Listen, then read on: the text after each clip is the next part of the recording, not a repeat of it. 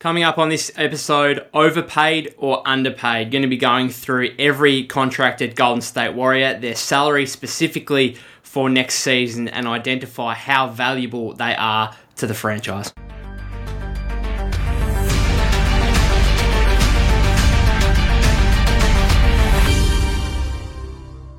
Yes, welcome back to the Golden State with Mates podcast. Before I get into that little exercise, I do have to mention that my thoughts and prayers at the moment are going out to Bronny James. Woke up this morning, obviously in Australia, to a tweet from Shams reporting that Bronny had gone into cardiac arrest during a practice. He's out of ICU in a stable condition, but an absolutely horrific experience for anyone to go through, let alone, an 18-year-old kid. And, for me personally, I've had my dad and my uncle pass away in a short space of time in the last 3 months. And so I'm already pretty health conscious at the moment as it is. But I'll tell you what, when you read or hear something about this where, it's an 18-year-old kid, it really gets you, really hits home to you that this can happen to flat out anybody, particularly a young aspiring athlete when it happens to them as well. It's absolutely crazy, and it really hits home and makes you think about your own health, the health of your family and friends and everyone kind of thing. And I know for me, after I got up, I obviously read that, and about an hour or so later, I've started going for runs quite regularly around a dam near my house, and a lap of the dam is about just over 4 kilometres, which for those in America is between 2.5 and 3 miles, let's say. And this morning I went for a run around the dam, and I passed one person. And while I was running, I actually thought to myself, fresh with the Bronny news in the back of my mind, I was thinking to myself, what if something happened to me right now? And I collapsed or something, and something serious happened. I would be screwed because there's no one around me right now. And so just thankful, I guess, that, Bronny was at a team practice. There were people there to be able to look after him, and hopefully he's on the mend and improving each hour as we go along, I guess. I'm sure we'll know more in the future of time, but yeah, it's, as I said, it just hits home that, this can happen to anyone regardless of what age you are, regardless of if you're an aspiring elite athlete or whatnot. It's beyond words, really. So thinking of him and thinking of the James family, that's for sure. The big news, I guess, which pales in comparison when we're talking about a really serious health situation, but Jaylen Brown signed a Supermax extension with the Boston Celtics. 5 years in excess of $300 million. And I'm not going to go on a 10-minute rant here about whether or not Jaylen Brown is worth that kind of money. This is a Warrior-focused podcast. I'm sure other podcasts will dive into that. All I have to say is that, is Jaylen Brown worth that money? Probably not. Did the Celtics, with the way that the salary cap works, with the system that's in place in the NBA, did they have any other choice? Probably not. And that's where I'll leave it. And I think most people probably believe that. Most people probably do believe that Jaylen Brown doesn't necessarily deserve all that money. But what else was Boston's alternative here with the way that the salary cap is formatted, I guess. And it really got me thinking about the Warriors and their current payroll situation. Obviously, they've been a luxury tax team for quite a few years now. They've put themselves in a position with the Jordan Poole, Chris Paul move where they can possibly try and get under the second tax apron next off-season and maybe out of the luxury tax completely within a couple of years, although I do think that's unlikely while Steph Curry is still with the franchise, which should be another few years at least. But it got me thinking about who's underpaid, who's overpaid. Obviously, to build a championship team, you need quite a few players, or almost all your roster, to be playing above their financial value. And so, how many overpaid versus underpaid players do the Warriors have? I excluded Brandon Podziemski and Trace Jackson-Davis off this list purely because they're coming into their rookie season, they haven't played, and they're on minimal chips, so it's hard to evaluate where they sit in this whole debate. But I have gone through the other 11. Before I get into it individually, I've got And look, non-Warrior fans listening to this will probably think I'm being a little bit biased, probably. In fact, a lot, probably. But I have tried to come at this from an analytical angle more so, and a league-wide angle more so than just, with my Warrior heart, I guess. So I do have, and I've got one neutral player in there who I haven't chosen either side. But outside of that, I've tried to make an argument for one side or the other. So I do have the 11 players. I've got 7 that are underpaid, 3 that are overpaid, and 1 that is neutral. So instead of ranking these from just a salary perspective, start at the top and work down or the other way, I'm going to go and rank these kind of players in terms of how difficult it was for me to decide between overpaid or underpaid. And I'll start with, so I'm going to be going through the easiest to then the hardest, right? So the easiest one for me, and the Warriors, I'll kind of bunch these two together because I think they're two of the most underpaid players in the league. Stephen Curry. And you might laugh, $51.9 million for the 2023-24 season. And bear in mind, I'm doing this just for next season's salary, not anything more. So if you're contracted for multiple years, I'm just taking next season into account. Steph Curry, $51.9 million. When we talk about transcendent players, when we talk about a Steph Curry who is a top 15 player of all time, who is a top 2 point guard of all time, you're not just taking the on-court into account. You have to take the off-court, the marketability that he provides the Warriors, the financial advantage that he provides the Warriors, and that's probably most evident in the value of the team since he arrived, or when Joe Lacob took over, to what it is estimated to be now. And so not only is he providing the Warriors an invaluable amount from an off-court perspective, I mean, there probably is a value to it, but it would be millions nearing on billions. But you've also got Steph Curry, who I think is still a top 3 player in the league, in my opinion. And I think a lot of people would hold that opinion as well. I think Jokic deserves to be number 1, no doubt about that. And then I think I would pick Giannis second and Steph third. And so when you take everything into account, the off-court, the on-court, and also the fact that NBA players, as I said with Jaylen Brown, like there is a maximum amount of money that NBA players can make, Steph Curry, even at 35 years of age, is still underpaid at $51.6 million for next season. And I still expect him to be one of the best players in the league next season. Obviously, his credentials, his legacy is solidified, but to think about the fact that he is still one of, I think, the most underpaid players in the league from a total package perspective, it's pretty wild to think about and is another point towards his greatness, really. The other Warrior who is heavily, heavily underpaid is Kevon Looney. So I actually looked this up for an article earlier today. Kevon Looney is projected to be the 195th highest paid player next season and the 32nd highest paid center next season. That is ridiculous. Now, his 3-year, $22.5 million contract that he signed last offseason as a free agent, I think we all thought at the time, yeah, that's a really good contract for the Warriors. But the way he performed last regular season and in the playoffs only cemented that further.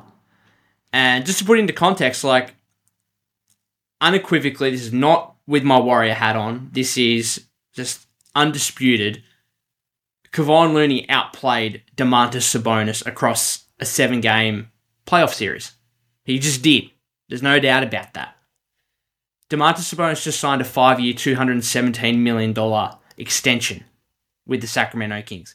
I'm not saying Kevon Looney is a better player whatsoever than Domantas Sabonis. Domantas Sabonis is a far better player. I'm not trying to compare Kevon Looney with anyone that's worth in excess of particularly $200 million, probably anyone in excess of $100 billion, although you could say that Kevon Looney would be far more valuable to the Warriors this upcoming season than what Jordan Poole would be or something like that. Not to throw more shade at Jordan Poole. We need to stop talking about him, I think, just as a Warrior fan base and anyone involved with the franchise, really. But Kevon Looney is on one of the most team-friendly contracts in the NBA. There is little doubt about that. So they're the top two. The clear underpaid, there's no question marks about it, in my opinion. And then we come to two that are quite clearly overpaid. Klay Thompson, coming into the last year of his 5-year contract, making $43.2 million. That's the kind of money that should be saved for guaranteed all-star level players, basically. Now, again, I know that at that time you were always going to sign Klay to that, no doubt, even coming off the ACL. But the facts also are that Klay Thompson wasn't necessarily too close to being an all-star last season. At least, I mean, it's fan voted. Like, Klay's always going to get a heap of votes. But in terms of let's change it to all NBA third team selection. Like, was Klay close to that? Absolutely not. And so, if you're not really in the realm of making all NBA third team and you're making $43.2 million, there's a pretty good chance that you are quite overpaid. In fact, that's just a fact. You are overpaid. And can Klay get back to being an all-star or an all-NBA team member next season? I doubt it. Now, can Klay be better next season? Yeah, probably. I think, yes, he's getting old, but he's coming off those 2 missed years, 2 major injuries, and I'd like to think that he's still somewhat on the way back up after coming off those injuries. Do I think he's going to be an all-NBA team member? Just no, flat out no. And therefore, I love Klay Thompson. He's my favourite Warrior of all time, but he's overpaid for next season. And there's going to be plenty of speculation about possible extensions this offseason, and if he doesn't extend, obviously free agency next year, what he could be worth come that point. I do think that Dre's 4-year, $100 million contract, which I'll obviously get to in a minute, I think that's a good starting point for Klay, which is nearly half of what he's on now. So that gives you a bit of an idea of, hey, this guy is quite overpaid, to the point of one of the most overpaid players in the league. You'd almost make the argument. Not that I want to. The other player that's overpaid, Chris Paul. Now, I think he's less overpaid than Klay, simply because going to next season, I'd put them on a similar level as players, and CP is making $30.8 million, so he's making nearly $13 million less than Klay. So I think he's less overpaid than Klay. But, nonetheless, he's likely to be the Warriors' 6th man. He's likely to probably, I think he should only average 25 minutes a game. He's also 38 years old. And so there's a chance that he falls off a cliff here and he's heavily overpaid. But I think even if he performs at the same level he did last season, which was still a really good player, I do think just the fact that he's coming into a Warrior system where he's going to be relied upon less, should play less minutes per game, I do think that's just an overpay financially, $30.8 million. There's a clear reason the Warriors did it. They got Chris Paul out of getting rid of a guy that most believe was overpaid in Jordan Poole, who still had 4 years left on his deal at over $30 million on average per season. So it's an overpay, yes, but it's only 1 year left of guaranteed money for Chris Paul. All right, let's go back to a couple of more underpaid here. Andrew Wiggins, $24.3 million, clearly underpaid, in my opinion. Now, would I like him to get back to the consistency of the 2021-22 season, where he played almost every game and then was an absolute beast in the playoffs, was arguably the Warriors' second best player? I would like that. I thought he played well last season, but albeit he only played 37 regular season games. Like, he missed 45 regular season games. And I think that's a good, if you're looking at reasons the Warriors can be much better next season, you're probably pointing to the fact that Andrew Wiggins isn't going to miss 45 games again. He's not going to have that personal issue that he did post-All-Star break. And he's not going to have the couple of injury issues, which we've never seen from him before throughout his entire career until last season. And so I still think it's a great contract. That was a great extension last offseason, which is quite ironic given for a long time Andrew Wiggins was seen as being one of the most overpaid players in the league until he arrived at the Warriors, bought into his kind of 3-and-D role with a few more elements in there as well. A very good contract for Golden State. There's no doubt about that. One of their newest signings, Dario Saric, was the next one for me, who I do think is clearly underpaid. I think if there was a championship contending team out there who had the capacity and the role for him where he could play, at least 15, 20 minutes a game, who also had the financial capacity to offer him $6, $7, $8 million, then I think there would have been it would have been hard for the Warriors to be able to get him. So to get him on a minimum deal when, look, he's coming off $10 million a season. Do I think he's worth that? Probably not. But I do think he's worth, some of the mid-level at, 7, 8 per season. And I think that's what he's hoping for. I think he's hoping for, hey, this is a recoup my value year at the Warriors, like what we've seen with Dante DiVincenzo last season, like what we saw with Otto Porter Jr. the year before. And then I go and get my $7 or $8 million a season. Maybe I'll go out and sign a 3-year, $25 million deal or something. Because he's like 29, 30. So he could, if he has a good year, he could go and sign a 3-year, $25 million deal, potentially with a team next offseason. There's a bit of a wait and see on that. There is some question marks, and that's why I don't think he's this is why he's at this spot for me, where he's not higher up the pecking order in terms of the ease of which I've claimed he's underpaid. He definitely is underpaid, but not as much as the players like your Curry and your Looney and your Wiggins. And he's, a bit more of a debate can be had, I guess, around Saric. So that's we're at the halfway mark nearly. That's 6 players. Well, we're over the halfway mark because given I'm excluding Jackson Davis and Podziemski. I've lumped Moody and Kuminga in here together. So I think for the roles that they should play at the Warriors next season, my expectation, and I'm fraught with danger in this because I had expectations for them last season and it didn't go overly well, although Kuminga did have a pretty good regular season. It was exciting. $3.9 million for Moody next season. I think he's going to be underpaid. I think he should play at least 15 minutes a game. I think he's going to be better than the majority of vet min guys around the league, although a lot of players have had to sign vet mins with kind of how the CBA is working at the moment, where often you've got players that are worth what I'm saying around like Saric, $7 to $10 million, and they're having to accept vet mins because teams just don't have any cap space to be able to do anything more than that. But I do expect Moody to be an impactful, valuable player for the Warriors next season, and so I've got him at 7th on the list here. And then Kuminga, $6 million.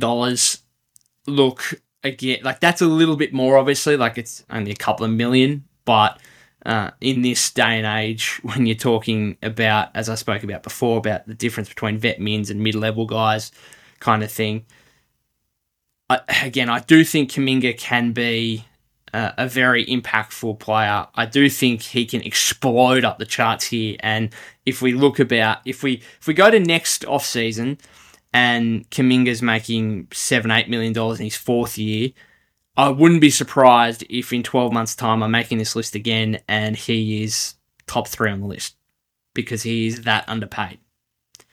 Also, 12 months' time, he might not be on the team anymore. So there's a bit of a wild contrast in where Kuminga could head here, but I do think he's underpaid. That's 8 and 9. Sorry, 7 and 8 on the list. The player that I've got neutral is Corey Joseph, minimum deal. I mean, no one, I don't think, really cares. You could say for what he's actually done across his past few years, you could argue he's underpaid. I was looking at his stats today. He's played pretty much over 20 minutes a game throughout really his entire career, apart from the first couple of years at the Spurs. And I think he played 19 point something with Detroit last season. And his numbers have actually been somewhat okay. Is he any more than a vet min guy at this point, though? Probably not. I don't think he's in a position like Saric where if he has a good year, he's getting anything more than that. I don't think there's a recoup your value kind of situation going on here. I think it's him specifically wanting to get back to a championship or playoff contending team at the very least, given he hasn't made the playoffs since 2019 with the Pacers. So it's been 4 seasons now. 2 of those were with the Kings, 1.5 were with the Kings and 2.5 with Detroit.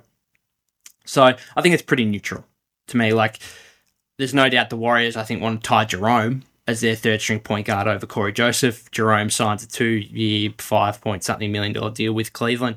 They go to their next best option, which is Joseph. And he could be really important given Steph and CP are 35 and 38 respectively. I think he could play a little bit alongside those guys as well. So I think it's a nice signing, but no one's really doing cartwheels about it, let's be honest. And then these are my top 2 toughest to rank in terms of underpaid or overpaid. Draymond Green, $22.3 million next season. Now, if we were looking at this over the course of the contract, 4-year, $100 million, there is an argument to be made that he's overpaid. There is. Because by 36, 37 years of age, he could be getting $25+ million and playing like a mid-level guy at $7 to $10 million, let's say. But specifically for next season, he's obviously got this contract that starts at 22.3 to help out the Warriors' luxury tax situation for next season, and then it goes up across the course of the 4 years. So specifically for next season, $22.3 million is underpaid, definitely. Now, there are a lot of Draymond haters out there. I know a few myself who would laugh at this and say that he's lucky he got that deal in free agency.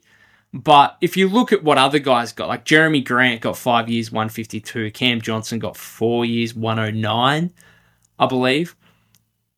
I think Draymond is still better than those 2 players. And so to get him for less than that is good. Yes, those guys are younger, no doubt. Yes, in 2 years' time, they'll probably be way more valuable than Draymond will be.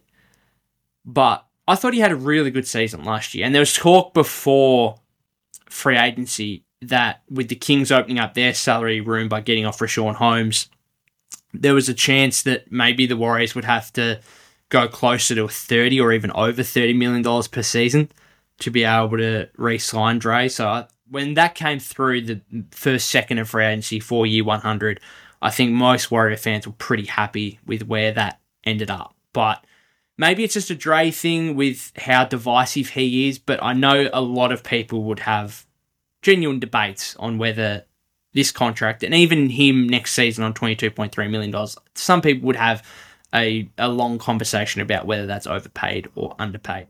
And the last one, this is probably pretty controversial, but I was actually just going through this list and I had a good think about it. Gary Payton II at $8.7 million next season. I do think it's made me think quite a lot.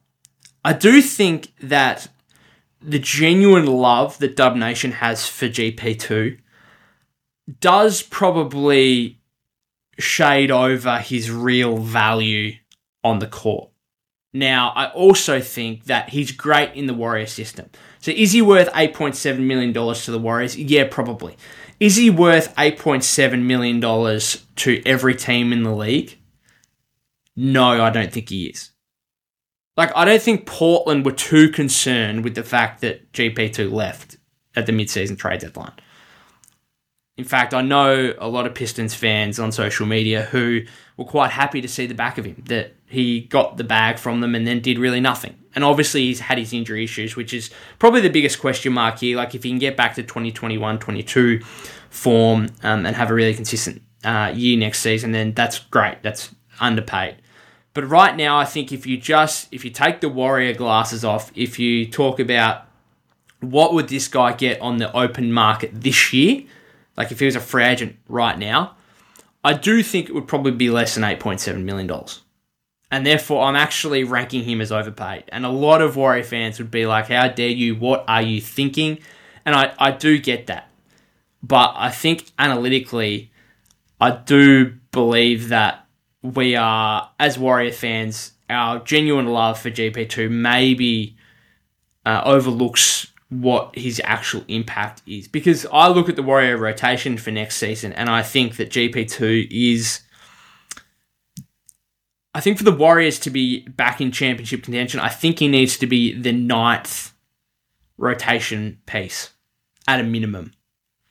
And so you've obviously got your top 5, your starters, you've got Chris Paul, you've got Moses Moody, you've got Jonathan Kuminga. I think Moody and Kuminga need to be just flat out better than Peyton next season for the Warriors to be championship contenders. And that's not necessarily a Peyton thing. I think Moody and Kuminga can make the leap and need to make the leap. You could also make the argument that if by the end of next season, I'm looking at the stats and Dario Saric has averaged more minutes than Gary Payton II, wouldn't be overly surprised. And that's not a Payton thing. That is more so the Warriors' need for Saric to play some small ball 5, their lack of front court options. If Loon or Dre get any injuries, then Saric is thrust into a pretty significant role where he could have nights where he's playing 25 minutes maybe. So I do think that GP2 is the top one on this list that is most hardest to rank, whether he is overpaid or underpaid. And if you're listening to this and you want to reply to me, respond to me, call me an idiot, then go for it. That is completely fine. Maybe make your argument as well. Don't just call me an idiot. Make your argument for it. His impact to the Warriors is fantastic. And even in the playoffs, he started games 4, 5, and 6 against the Lakers, I think. So the Warriors obviously love him. Steve Kerr obviously loves him. He's just a perfect fit at the Warriors. But again, I'm trying to do this across a league-wide perspective. Would GP2 get $8.7 million next season? I just don't think so. So I'm going to call him overpaid. We'll leave it there. I'll go back through it again. So Curry, underpaid. Looney, underpaid. Thompson and Paul, overpaid. Wiggins, Saric, Moody, Kuminga, underpaid. Joseph is just the neutral. Green, underpaid. And Payton, overpaid. Let me know what you think. As always, you can find me on Twitter or Threads at POC252. Our YouTube channel, Golden State with Mates, leave a comment there if you agree or disagree with any of my takes from this episode. And of course, if you could give us a follow on Apple Podcasts or Spotify, that would be fantastic. Got a couple of guests lined up over the next few episodes, so looking forward to that. Until next time, enjoy the rest of your week.